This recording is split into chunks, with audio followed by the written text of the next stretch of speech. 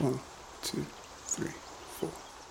The pressure, so because you're in the dry suit, there's a lot of pressure kind of around you, and think of a Ziploc bag, sucking out all the air, and whatever food in there is like vacuum sealed, and I'd be the food. So oh my gosh, everything is just squeezed, and it's really hard to pee. Yeah, it's a weird experience. So I ended up kind of being topside and leaning over, like kind of humping the side of the boat and just like, leaning my leg over and kind of pissing out the hose that way. Oh my gosh. I'd be so bad because I, like, again, TMI, but I pee so often. Like, I pee so much. I would be a terrible diver. Or like my suit would just be filled with pee. Welcome back to the Well Now What podcast. I'm your host, Savannah. Today I am joined by Keenan Chan. Keenan is a marine ecologist, scientific diver, and avid landscape and surf photographer. He's super talented and really good at his craft. And honestly, I found this episode so informative. I knew nothing about marine biology or scientific diving, and it was great to learn about a new industry that I had no idea about. So even if you're not planning on going into anything marine biology related, because I'm not, it's always fun to get to learn something new. And in this episode, Keenan just chats about how he got into his craft, the common misconceptions of marine biology and scientific diving. He also shares some really funny stories in the field. I really enjoyed speaking with Keenan. He's a super nice and genuine guy, and he's actually friends with my sister, and so that's how I know him. And they both lived in Ireland together. So this episode was super fun and lighthearted, and I hope you enjoy.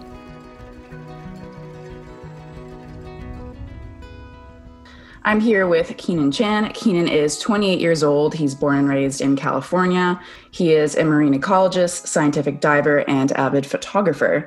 He did undergrad at UC Santa Cruz in marine biology, and he has experience working at the U.S. National Park Services as a diver. And then more recently, he was working in Ireland, working as a full-time marine ecologist and scientific diver. And I thought it'd be interesting to have him on because I feel like to the public and to me personally, I think marine biologists lead this glamorous life, diving on distant reefs, studying exotic marine animals, and fending off sharks. While some of this could be true, I imagine there's also really long days and travel to sometimes be inconvenient places and frequently not enough income. And I think marine biology jobs seem really hard to get and very competitive. So I'm really excited to speak with you, Keenan, more about the industry. So thank you so much for coming on. Thank you for having me.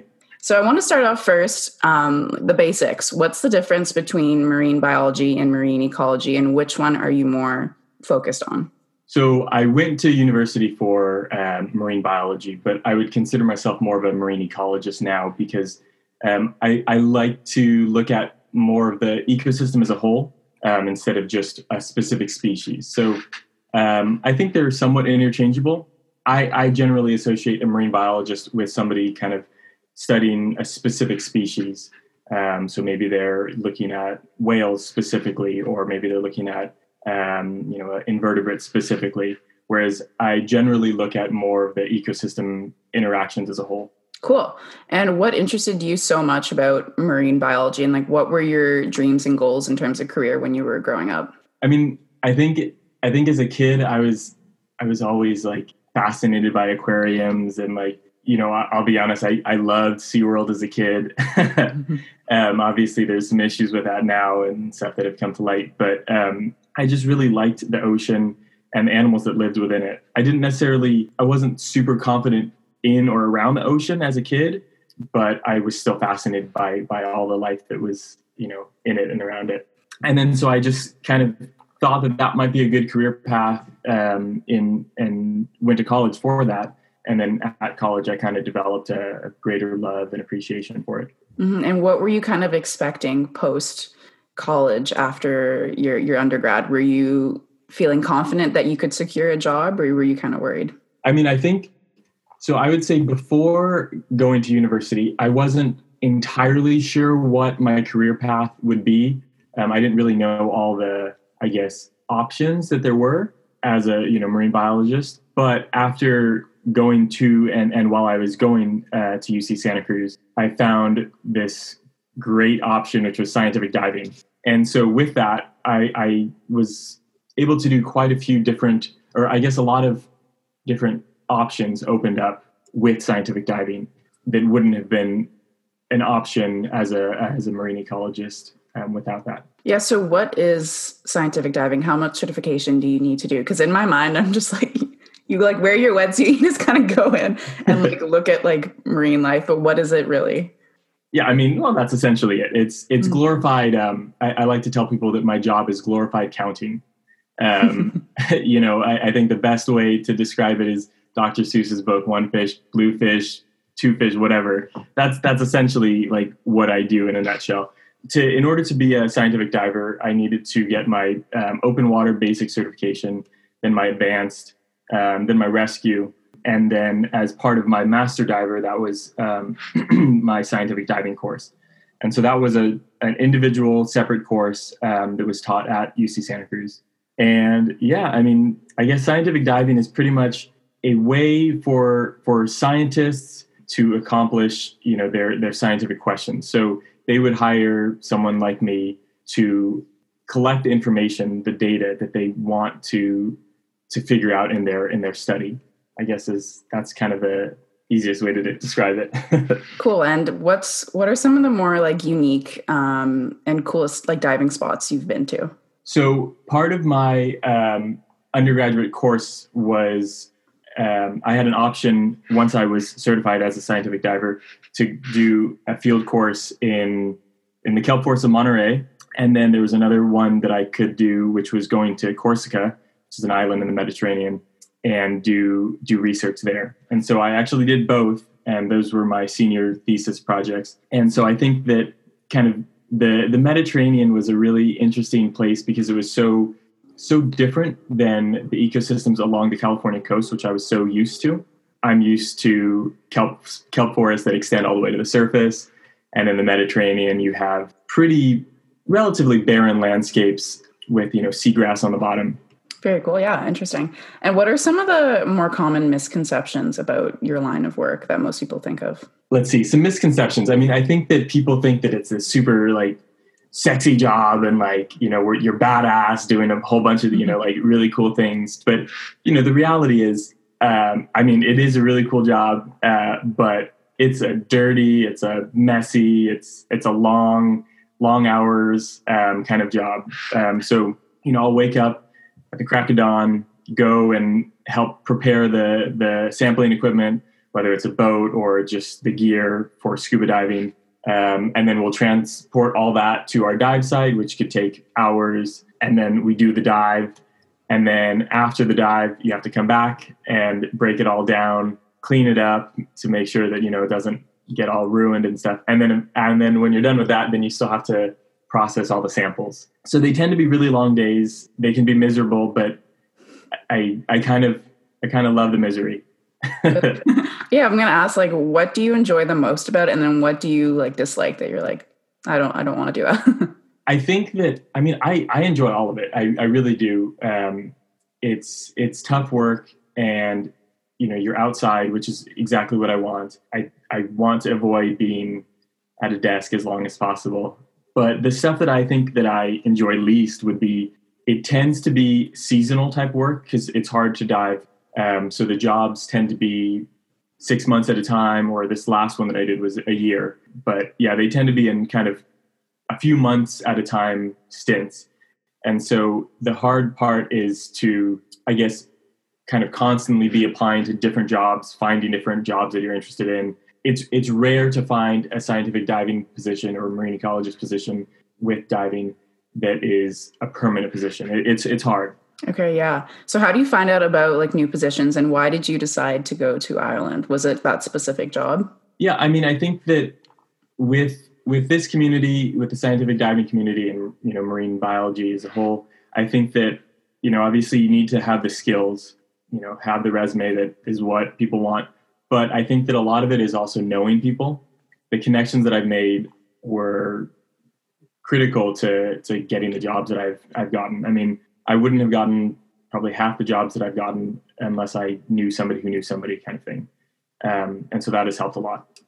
In terms of the Ireland job, though, it's funny. My boss for that position actually went to UC Santa Cruz as well. And so she sent out a message to our DSO, which is our diving safety officer from UC Santa Cruz, and he sent out an email to the listserv of all the scientific divers. And so I applied to that, and it turned out that she lives like 15 minutes away from my parents' house, which is pretty funny. Small world. Yeah, small world. And then, we met over in Ireland. So what about like working and then traveling abroad? How was it like culturally differently, and how was your experience there overall? I think that I'm super glad that I did it, because it's it was different for sure. I was used to, so I had worked at a university before, and I had worked for the government, but working for a university in Ireland was a bit different, just with the kind of the rules and regulations that they had for scientific diving. And actually that was the issue. There weren't really any. So my boss had to kind of make a program out of nothing there, which was hard. There was a lot of roadblocks, and it made me really appreciate programs here in the US that are very well established and have, decades worth of experience getting the work done legally and all that stuff. So that was, I think, a challenge in Ireland, to work with people who hadn't kind of experienced working as a scientific diver. I mean, my boss was, obviously well aware and well practiced in that, but most other people were not. And what about with like, when you went to Ireland, you kind of knew it would be short term, or like it wouldn't be maybe longer than a year. So what about when like building friendships, relationships, connections, whatnot? Like how did you go about that? Because I know when I went on exchange, I went to Stockholm, but it was only for 4 months. So when I was making friendships, I was like, I may never see you again, but like this friendship was really great to, in the moment. But what about for you when you were there for a year? Yeah, like how did you go about like building those connections? I mean, I guess I didn't really think of it as like, oh, I have a time limit on like how long we could be friends. I don't know. I don't want to like, I think with today's, interconnectivity of, social media and all that stuff, it's easy to still stay in touch with people. So I wasn't concerned about losing touch with people. I have friends, that I've made and moved away from physically just because of distance and stuff. But that hasn't stopped me from, staying in touch. So I wasn't concerned or like trying to, not make too many friends or like anything like that. And I think that with this job or these types of jobs, I tend to rely a lot on the friends that I make at work. You tend to work long hours and in close contact with your coworkers. And so you end up being friends, or you hope at least, being friends with your coworkers. And that definitely happened in Ireland. And because I was at a university in Ireland, I embraced like all the clubs and societies that they had, joining the scuba club and joining the hiking mountaineering club, because I like, to hike and stuff as well. And so that helped me meet a lot of people. Yeah, that's awesome. And I want to talk a little bit about your photography, because you have really amazing photography, and I'll link your page so people can see, because it's really beautiful. But how did you get into that? And like, I think you said it was more just like as a hobby when we chatted, but like, do you see that ever becoming like a freelance career? Where do you see your photography business going? Yeah. So, I mean, I think I've definitely been interested in photography for a long time, but, it would be like taking tons of film photos with those disposable cameras as a kid and making my parents develop it. Poor things. It was expensive. But then I think, I got more of an appreciation for it in high school. I bought my first SLR and worked for like the school newspaper. And then in college, it was kind of a nice break from the science, to be able to have a little creative outlet. And so I kind of started taking it a bit more seriously then, and was getting, a few photos used by some publications, mainly surf stuff. And, I think my goal with photography is I would love to connect my, marine biology and diving with photography. I mean, I think that I get to see a lot of cool things underwater, or just, just in general, I guess, from the places that I go. And I think that it really would be cool to share some of those experiences and scenes that I see with other people that might not be able to see them otherwise. So I would really like to, I guess, integrate the two to be able to kind of help scientists tell their story, because I think that scientific communication is really challenging now. Nobody wants to read a scientific paper. I don't. They're long and they're boring. And Yes. for the average person, they don't mean anything really. You know, they use a bunch of Right. big words that are super specific to that field. And I think pictures really help kind of tell a story that might get lost in all the words of a paper. Yeah, that'll be really cool. Like, I think you'll probably need like specific equipment. Do you have any of those equipments, like cameras, to like take photos underwater? Yeah, I don't have my own underwater scuba housing. I have a surf housing for the surf photography that I do. I have all my own cameras and stuff like that. But my goal is to soon, I'm in touch with somebody right now actually, to get a scuba housing for my camera so I can take photos underwater. But I've been fortunate to work for different companies or whatever that have had their own underwater systems. Nice. So I see a lot that you're doing a lot of like landscape photography, surfing and stuff. Why specifically surfing? And is it just for your own pleasure, or are you taking it for those like specific surfers? Yeah. So, I mean, I think first off, I guess I kind of got serious with the surfing photography, and because I was having some success with, local publications and some online outlets and stuff, you kind of get that like, ooh, I can do this, and you're stoked by seeing your work published. And so that has been cool. And I still continue to do surf photography. The waves are really big right now, and have been. It's been like one of the biggest days out at Mavericks a couple days ago. So I went and took photos. With the surfing, I sometimes go out with the idea of shooting a friend that I've met, through surfing, and the idea would be to get their shots, run somewhere. But I mean, I definitely do it because I enjoy it. As with, I guess, everything I do, I wouldn't really do it if I didn't really enjoy it. So yeah, sometimes I just go out to shoot for fun. Other times it's to, because I have a goal in mind of trying to get a shot published or something like that. And then with the landscape stuff, I actually got into that recently, or I guess a couple of years ago. One of my good friends is super into it and is a great landscape photographer. And so we go on trips together. And it's nice because it's a completely different style of photography that it's just so different than the surf photography, which is more kind of photojournalistic style. You go and shoot and it's very just, it is what it is, documenting. Whereas the landscape stuff, I feel like it's very much like a curative process. You really want to get the best conditions that you can. You want to set your tripod up in the exact right spot, get the right lighting. It's very like, it's more of an art, I would say, instead of documenting. Right. Yeah. I don't know too much about surfing. I interviewed a surfer, Koa Smith, and he was really informative. He's really interesting. And I've tried surfing. I don't know if you've heard of Tofino in British Columbia. Yeah. I'm not very good. I tried. I like stood up a few times, and I had like the really big board, like the beginner board, and I tried. But do you surf yourself, or what do you do? Yeah. Yeah, I mean, I do surf very poorly. So I got into surfing when I went to college because it was kind of the thing to do, and I had a lot of friends doing it, and it was fun.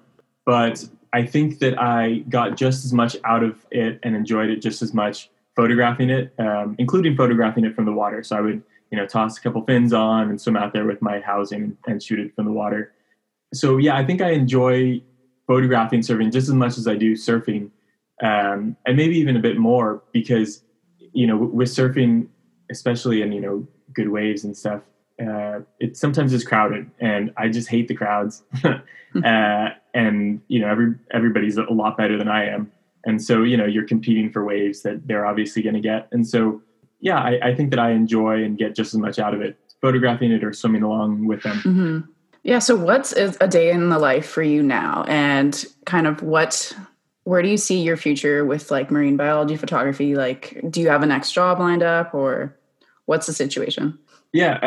I mean, so it's kind of because it's winter time, generally the winter time is not the time for any kind of diving or any kind of scientific diving, at least. It was a bit. How warm is it now though, right now? Yeah, I think right now it's probably like, so 55-ish, maybe 50 Fahrenheit. So that's 10, 12 Celsius. Okay. That's warmer than here. So yeah. Yeah. Well, and actually it was funny in Ireland. So it was a bit of an anomaly there. We did dive throughout the winter, what's crazy there is they have the Gulf Stream kind of bathing the coast of Ireland in warmer-ish water. So the summers in Ireland actually had warmer water than here in, off the coast of the central coast of California. Interesting.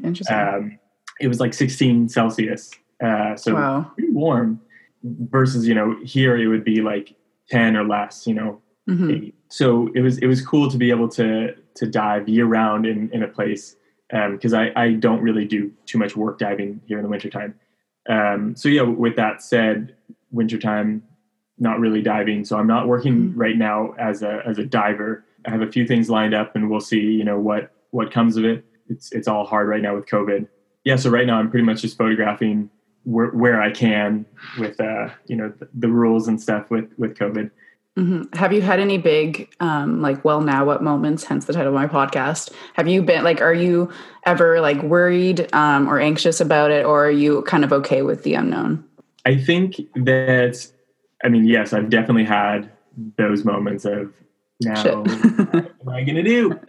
But I think I try not to stress too much about it because I think that because of the type of work that I do, and because I know that generally they are short-term jobs, that I don't really get too stressed about the future. Something will come up, and I guess it doesn't help me to stress myself out about it. I just kind of take it day by day and just try to enjoy what I'm doing for the time being until the next job lines up. But I think that with all of us doing scientific diving as a career, we're always, it's a great job because we can go different places around the world or see really unique places, go places that people have not gone before, or, you would need special access to go see. And so I think that's why we really love it and enjoy it and do it. But I think we're all kind of chasing the long-term full-time job that is so rare in this field, and they're out there. It's kind of a waiting game to see when either a new job pops up that is permanent, or when somebody retires. And so it is a waiting game. But for now, I'm definitely embracing the kind of nomadic life. It's nice to be able to live in different places for a period of time and really get to know it, but also, know that, you're going to move on and have to see something new and not to get too comfortable, I guess. Mm-hmm. And do you have any funny stories that have happened on the job, either with marine biology or photography, that you'd want to share? Divers are a super unique breed of people. We're all very crude at times. And, I think that we pee on ourselves, and I think that's the reality of it. Is we're all just very kind of upfront with that kind of stuff. Yeah, it's definitely crude, I guess. I've been told stories, hasn't happened to me, thankfully, but of people pooping in their wetsuits. It happens. Yeah, I guess. Knock on wood, it's never happened. I sure hope it doesn't. I've worked with people who we've worn dry suits, and so you can't piss yourself in a dry suit, or you'll just get pee all over your body and it stays in there. So I guess a dry suit is basically a giant form-fit plastic bag that you wear that you wear your normal clothes underneath to keep you warm. Kind of like I would wear a onesie actually.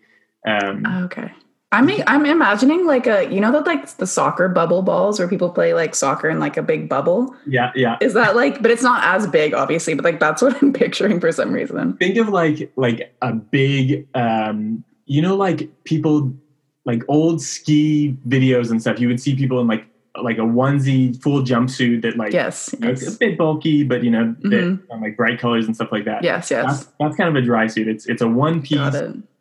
Piece of clothing that's watertight. It has wrist seals and neck seals that they keep the water out and keep you. It actually doesn't keep you warm. The clothes that you wear keep you warm, but it's nice when you're in cold environments. But because you're in a dry suit, you can't pee yourself unless you have a special pee valve. I have a pee valve in my dry suit, and so I have to wear. Maybe too much information, but I have to wear this condom catheter, and And so, you put it on and you connect it to the tube. So it's an open-ended condom, I guess you could describe it. And you connect it to the tube that goes out of your dry suit. I tried it. I tried peeing for the first time in Ireland. And it was probably one of the most uncomfortable experiences ever. Yeah, I can imagine. The pressure, so because you're in the dry suit, there's a lot of pressure kind of around you. And think of a Ziploc bag, sucking out all the air, and whatever food in there is like vacuum sealed. And I'd be the food. So oh my gosh, everything is just screwed, and it's really hard to pee. And yeah, it's a weird experience. Oh my gosh. And so I ended up kind of being topside and leaning over, like kind of humping the side of the boat and just like leaning my leg over and kind of pissing out the hose that way. Oh my gosh. I'd be so bad because I again, TMI, but I pee so often. Like I pee so much. I would be a terrible diver. Or my suit would just be filled with pee. There's some dives that are super long, and I've had coworkers that have worn dry suits that didn't have a pee valve, and especially for women because it is harder. And they wear diapers and they just, piss themselves in the diapers, and they've said it worked well. It didn't leak, but yeah, it's just not nice to in your own pee in a diaper for like 2 hours. Rough. Yeah. What other funky stories? I mean, I've barfed it underwater in my regulator before. Oh my gosh. Does it get trapped? I mean, so you're taught to just barf in your regulator, because when you barf, you kind of have this natural instinct to like breathe back in. And so obviously if your regulator is out, which supplies your air, then you're going to just swallow water. So you're supposed to keep your regulator in and barf through it, and it'll purge out. And, in theory it does, but it was not a great experience. Yeah, it was kind of scary, I guess, too. Yeah, dang. Okay, following up on that, because you've lived in Ireland and then obviously you're from the States. So what are your 3 favorite things from where you're from, and then 3 favorite things in Ireland? I mean, California is just such an amazing place. There's just so much to see, along the massive coastline that we have, or the mountains or the forests. I think that it is a really unique place to live because we do have it all. Not to be like all uppity about that, but like there is pretty much everything that you would want here, which is really cool. So, I mean, I guess all of that, that'd be California. Mexican food is really good as well. I missed that when I was in Ireland. They could not do Mexican food at all. Yeah, I feel like that would not be good. Or like sushi too. I feel like Ireland wouldn't have. I don't know if you like sushi, but like that. Yeah, I do. I feel like it wouldn't be good. Yeah, it was all right there. I mean, yeah, no, I thought it was fine. There were actually quite a few Asian people that had Asian restaurants there. So they are you mixed? Sorry, like if you're not, but are you mixed? Yeah, I'm half Chinese and half Portuguese. Oh, okay, cool. Do you speak any of the languages? No, not really. I mean, I can understand. So my grandmother speaks Portuguese fluently. She grew up pretty much in Portugal, and so I can understand bits of her because I've taken Spanish in school and stuff. And I understand some words here and there. I can't speak any Chinese. I can count to 10 and stuff, but it's a really, as it's a hard language, and my parents tried to have me take classes and it just did not go well. Me too. I was in Chinese school like every Saturday with my sister too. And people like the Chinese people would make fun of us because we look different because we're half French. And we would just get bullied. So we decided not to go anymore. So that's why I don't speak Chinese. I can count to 10 too, but that's about it. And do you speak Mandarin or Cantonese or Cantonese? Okay, yeah. I can count to 10 in Cantonese. So that's about it. Yeah.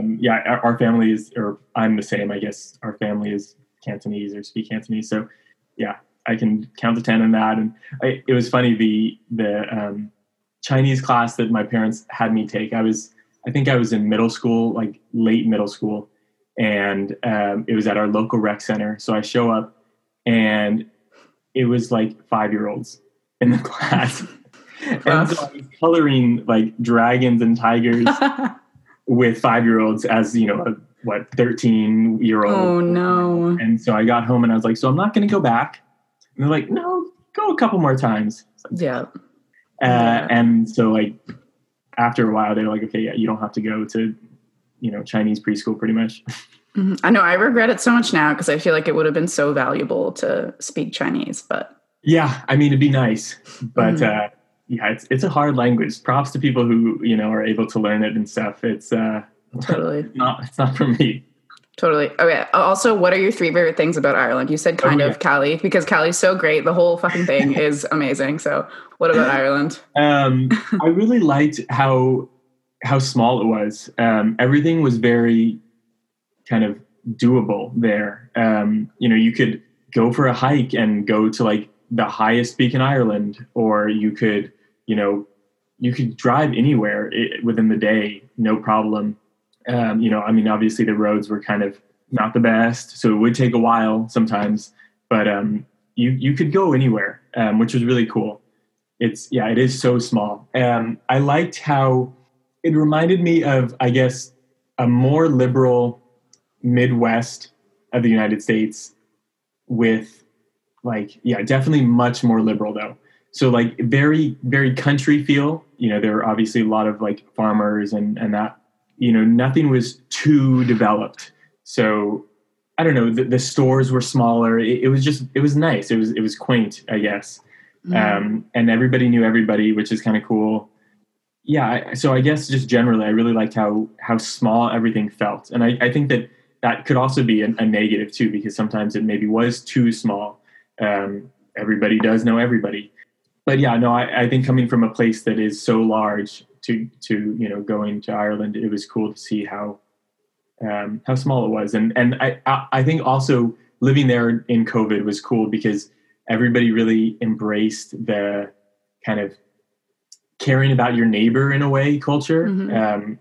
You're not like, you're staying at home because you want to help everybody out. You're not staying at home because you just have to. It's because you care about everybody else. And I think here, you know, people tend not to have that same mentality. People are more kind of self-centric. And I don't mean that in like, oh, you know, people in the United States only care about themselves, but it's just a different mentality. Totally. Yeah. Okay. And very nice. And last question, any advice or like, what would you tell, like you're 28 now. So what would you tell your maybe like 18-year-old self before everything? It could be anything. It doesn't have to be with marine biology, but like any life advice. You know, it's such a hard question because like, I think that, you know, as long as you're trying your best and happy with what you're doing, you should just keep trying to do that. You know, it's easy to get caught up trying to please other people, or get caught up, you know, trying to compare yourself to other people, but just do what makes you happy and what, you know, you want to do, I guess. Yeah, I guess that's kind of it. And maybe fake it till you make it. That's kind of, that's a huge one, yeah.